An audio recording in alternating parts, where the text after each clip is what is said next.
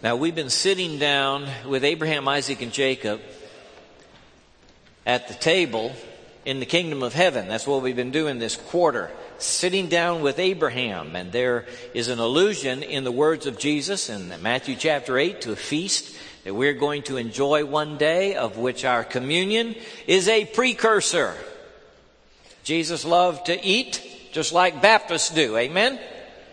And he liked to eat with his friends. And it turns out that also is something the patriarchs did. In Genesis chapter 18, we have a very interesting story that I want to read a portion of for you this morning, beginning in verse 1. Genesis 18:1. The Lord appeared to Abraham near the great trees of Mamre while he was sitting at the entrance to his tent in the heat of the day. Abraham looked up and saw 3 men standing nearby. When he saw them, he hurried from the entrance of his tent to meet them and bowed low to the ground. He said, "If I have found favor in your eyes, my Lord, do not pass your servant by. Let a little water be brought, and then you may all wash your feet and rest under this tree. Let me get you something to eat, so you can be refreshed and then go on your way now that you have come to your servant." "Very well," they answered. "Do as you say." So Abraham hurried into the tent to Sarah. "Quick," he said, "get 3 seahs of fine flour and knead it and bake some bread." Then he ran to the herd and selected a choice tender calf and gave it to a servant who hurried to prepare it. He then brought some curds and milk and the calf that had been prepared and set these before them. While they ate, he stood near them under a tree. "Where's your wife Sarah?" they asked him. "They're in the tent," he said. Then the Lord said, "I will surely return to you about this time next year, and Sarah, your wife, will have a son." Now Sarah was listening at the entrance to the tent, which was behind him. Abraham and Sarah were already old and well advanced in years, and Sarah was past the age of childbearing, so Sarah laughed to herself as she thought, "After I am worn out and my master is old, will I now have this pleasure?" Then the Lord said to Abraham, "Why did Sarah laugh and say, 'Will I really have a child now that I am old?' Is anything too hard for the Lord? I will return to you at the appointed time next year, and Sarah will have a son." Sarah was afraid, so she lied and said, "I did not laugh." But he said, "Yes, you did laugh." Isn't that a story? How do you like that embedded in the events of Abraham's life between the call from Ur the Chaldees to the sacrifice of his son on Mount Moriah? How do you like in the middle of the great journey of promise, we have this chapter that is largely about laughter. Who laughed and why? And did she or did she not? And eventually the second of the patriarchs, Isaac, will get his name from this event, and they will call him Laughter. And all his life they will remember when they say, Isaac, come in for the dinner. They'll think Isaac means laughter. I remember when I laughed. It's not the first time that the announcement of the birth of this boy, soon to be, is met with laughter. Abraham did the same thing. In chapter 17, in fact, after Abraham laughed, the Lord says, yeah, you're going to call him Laughter too, old man. His name's going to be Laughter. Maybe it is providential that here in the middle of Mardi Gras, we come to chapter 18 about laughter. I didn't really plan it this way. Didn't even know till I started thinking about it that I was going to be preaching on laughter the Sunday before Fat Tuesday. Maybe it is providential. Maybe God is going to call you this morning to lighten up a little. Take the furrows out of your brow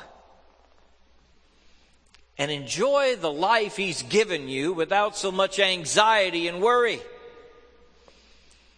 There may be somebody in the room who's been taking themselves too seriously.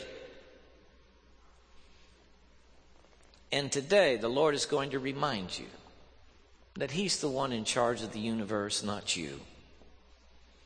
And that burden you think you're bearing on the shoulders, those shoulders are just not broad enough. And you need to roll it off on Jesus and put a new spring in your step. The scripture says, a merry heart, what? Doeth good like a medicine. Somebody put it into a tune. A merry heart doeth good like a medicine. Like a medicine is a merry heart.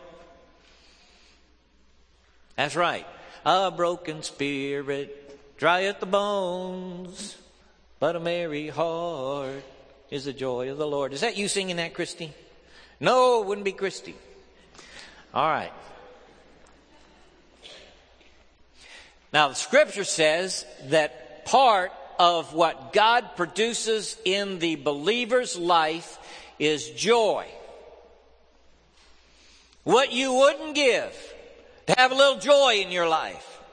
Aristotle thought that happiness was the single thing in a person's life that was in and of itself what he desired and not a means to another end. He wrote it in his Ethics. To be happy. The Reformers wrote in the Westminster Confession that man's true end is to bring glory to God and enjoy Him forever. Did you ever hear that? Have you enjoyed God lately? Now, we laugh because we are surprised, generally speaking, okay? I was surprised when I got the note from Janice Hunter. Is Janice here today? Janice, I'm going to tell this story now, sister. I hope it's all right. I lost my Bible back here at the welcome desk. And Janice and I looked for it for a good while and finally said, I've just lost my mind. I don't know where I put my Bible. So I went on about my business. I was driving home later, and I got a call on my cell phone. And Janice Hunter said, Pastor, I found your Bible. Oh, good. Where was it? She said, well, I picked it up with my books and carried it home. I said, no problem. I'll just buzz by and get it. So I went by and get it, picked up my Bible. A few days later, I get this note from Janice Hunter. Dear Pastor, so glad you found your Bible. By the way, not to be greedy or anything, but was there a reward for finding your Bible?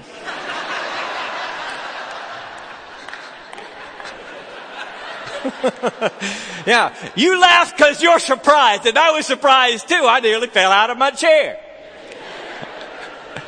So Madeline and I, we got busy and we printed up something that looked like an ordination certificate and we sent it to her.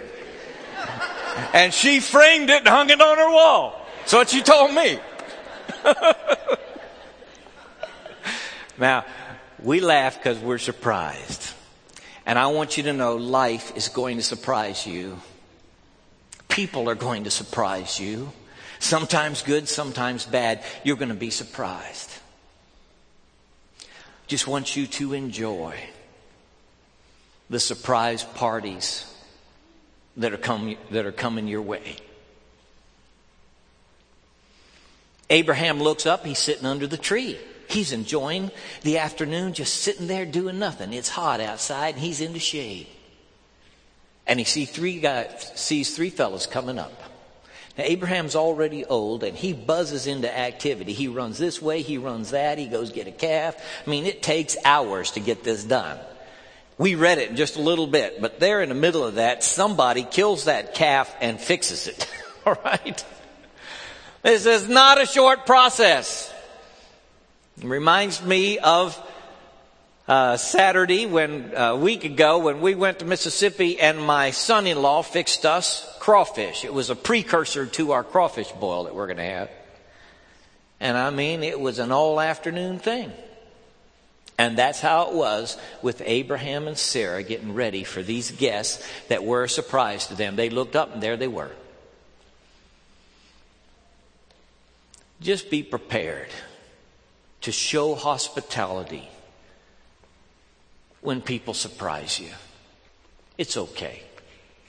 In fact, the writer of Hebrews says, listen, learn to show hospitality to strangers. For in so doing, some have what?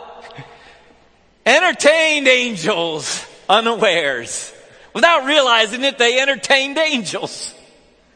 They had angels to their table and angels to their tent. And didn't realize they were going to do it.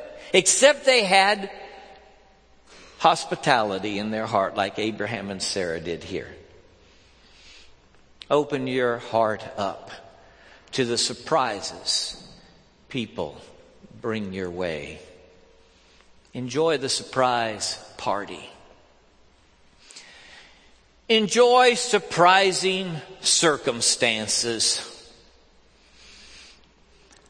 Sometimes I wish that my life would turn out just like I planned it. And I would be remembered for all the things I intend to write in my memoirs and my autobiography if I could get it done, you know. And you could just pass on the very picture that you want to of your life and who you are. But what's probably going to happen in your life is what's happened in my life. The things that are out of your control, which you cannot even predict, will end up being the events and circumstances which determine how you are remembered and how your life is shaped. And they're completely out of your control. You'd like to say, oh, I'm going to put it down, how I want to be remembered, but the surprises of life are more likely to determine your legacy.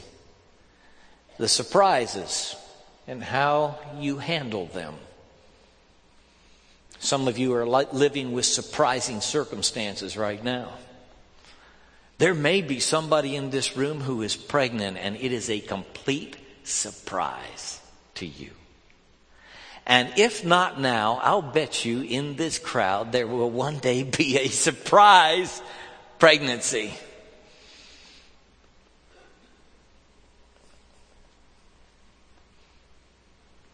I hope if you or somebody you love is surprised by a pregnancy, that you will respond like Sarah and Abraham did in their old age. they received this child into their life with laughter and joy. Somebody said, now wait a minute. That laugh of Sarah's, now, that wasn't a good laugh. Well, how do you know? How do you know that wasn't a good laugh? I mean, she lied about it later on, all right? Said, no, I didn't laugh. But I wonder if she could just really remove the grin even then off her face. You're going to have a baby and you're 90 years old. What do you do when you hear that? What can you do when you hear that? You just about have to laugh. Sarah is never rebuked. She is never reprimanded. She is never punished for laughing when she heard this announcement. Do you know that? The angel doesn't rebuke her. The angel is puzzled why she laughed. Now, it says the Lord delivered this message, and I'm assuming he delivered the message through the angel. I wonder if angels laugh. You think they do? I don't know if angels laugh. Maybe they don't. Maybe they really have no idea where this comes from in human behavior. Maybe angels are as puzzled as the biologists are about laughter, where it comes from and what it means and why we laugh. I know this. Laughter is good medicine. And you and I need to do it more. In fact, I read about Abraham and Sarah in this passage. And I think, when is the last time you just sat under a tree and watched the world go by? Is your life too busy? You can't do that anymore. It's interesting how Abraham is sitting down at the feast, but it's in the kingdom of heaven. He's sitting down under this tree too. We have a story on the front of the worship guide about someone in our church who took 30 minutes a day just to sit in silence and listen. You heard the report on insomnia in America. 35% of adults in this country don't get 7 hours sleep per night. Insomnia is like a plague. And if that is true, just about a third of the people in this room are having trouble sleeping. The scripture says, He giveth His beloved sleep. I know there's lots of reasons why we can't sleep, and I am plagued with it too sometimes. But part of our sleeplessness is a restlessness that never lets the mind stop. It just continues. It is a perpetual churning of the soul. It would be good for us and healthy for us and biblical to back up, take a load off, sit down under a tree, have a good laugh. I like that the second of the patriarchs is named Laughter. Enjoy the surprising circumstances that come your way. Receive them as a gift from God. These angels that visit Abraham, we assume they are angels. They might come your way one day. Have you ever entertained an angel? Do you know what the notion of angels interjects into your life? The providence and possibilities of God at work on a daily basis in you. I was on the golf course recently and said something about a miracle that happened to me, and an old man said, well, I consider it a miracle if I can find my shoes in the morning. I understand you, brother. And perhaps we all ought to start looking more for the activity of God in the daily, in the process of life, the surprising things He does day after day in our lives. Maybe we need to start looking for the handiwork of God in the people and circumstances that are coming our way.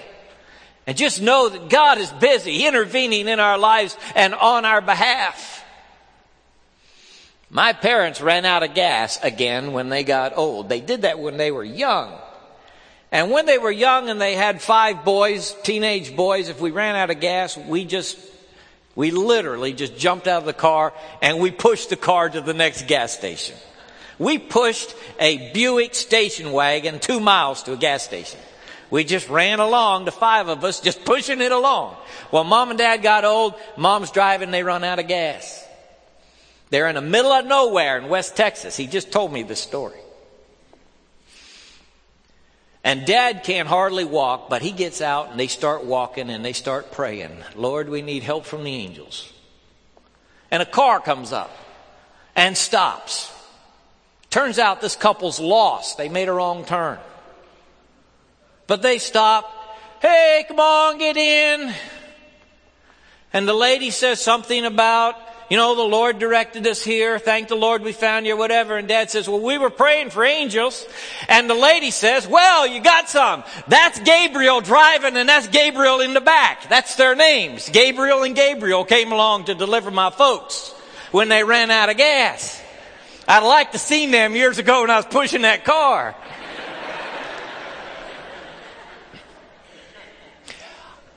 I am surmising and expecting that one day when I get to heaven and stand before God, God's going to say to me, you didn't make it on your own down there. I say, what? Every day in all kind of ways, I was involved in your life and you never knew it. We get a hint of that in Matthew 25. When He says, I was hungry and you gave me food, I was thirsty and you took me in. We get a hint of that. That we're seeing the face of Jesus in all these people that we meet every day. But one day when you get to heaven, you're going to find out you weren't on your own ever. Dad used to say the angels are on the corners of the hood. They watch over your car, so don't drive too fast or turn too fast. You might knock one off. I think that too is true. I want us to be responsible, but to know that God's providential care is real in the world in which we live, and He's watching over us, and we can expect that. And when we pray, we ought to pray for the little things. Some folks say, I don't want to bother God with all this little stuff, but God says in the model prayer, this is what I want you to ask. Give me this day my daily bread. What do you ask God for every day? Anything? What do you ask God for every day? Is there a petition in your repertoire that you ask God for every day? If there is, I'll bet it's like bread to your soul. It's the staple of life. He wants to surround the ordinary activities of your day, the things you always need, with a petition on the front end and thanksgiving on the back end. So that all of the ordinary things of life are bracketed by the expectation of your heart that God will provide, and the acknowledgement at the end that He has.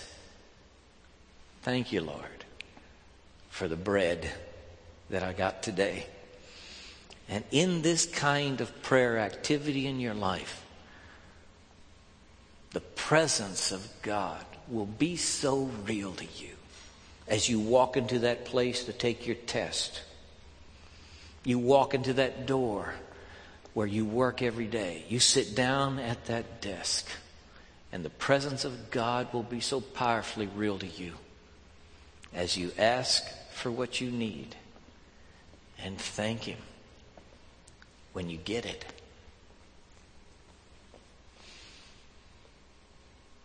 Enjoy the surprising circumstances that life brings your way every day. Acknowledging God's activity in all the little things. And every day serve our surprising God. They receive the promise and they laugh. And Abraham says, "Oh, I'm going to have a son when I'm 100. Oh, that Ishmael might live before you." And Sarah says, "I am worn out." And Abraham's an old man. Are we going to have the pleasure of a son? And the angel says, "Is anything too hard for the Lord?" Is anything too hard for the Lord? Is there something in your life too hard for God? He can't do this. Abraham and Sarah were taught the lesson that nothing is impossible with God. Our Lord Jesus reiterated that truth when He said, "Nothing shall be impossible unto you." These are people of faith in ancient time who received the promise of God and looked forward with expectation. And we receive the promise too. And expect God's intervention in our lives through prayer. It's a daily thing. What God's accomplishing in you, it's daily bread and daily grace and daily presence in your life. And it all begins when you believe. The scripture says Abraham believed God, and it was reckoned to him as righteousness. He entered into a new standing with God when he believed. I challenge you to awaken the faith that lies dormant in your heart and believe that the God who made you and made everything else loves you and is involved in your life. Believe that He sent His Son to die on the cross for your sin. Believe the promise that He has given to you in Christ. Repent of the unbelief and doubt. Receive the promise in faith, and new life will begin in you. Let's bow together.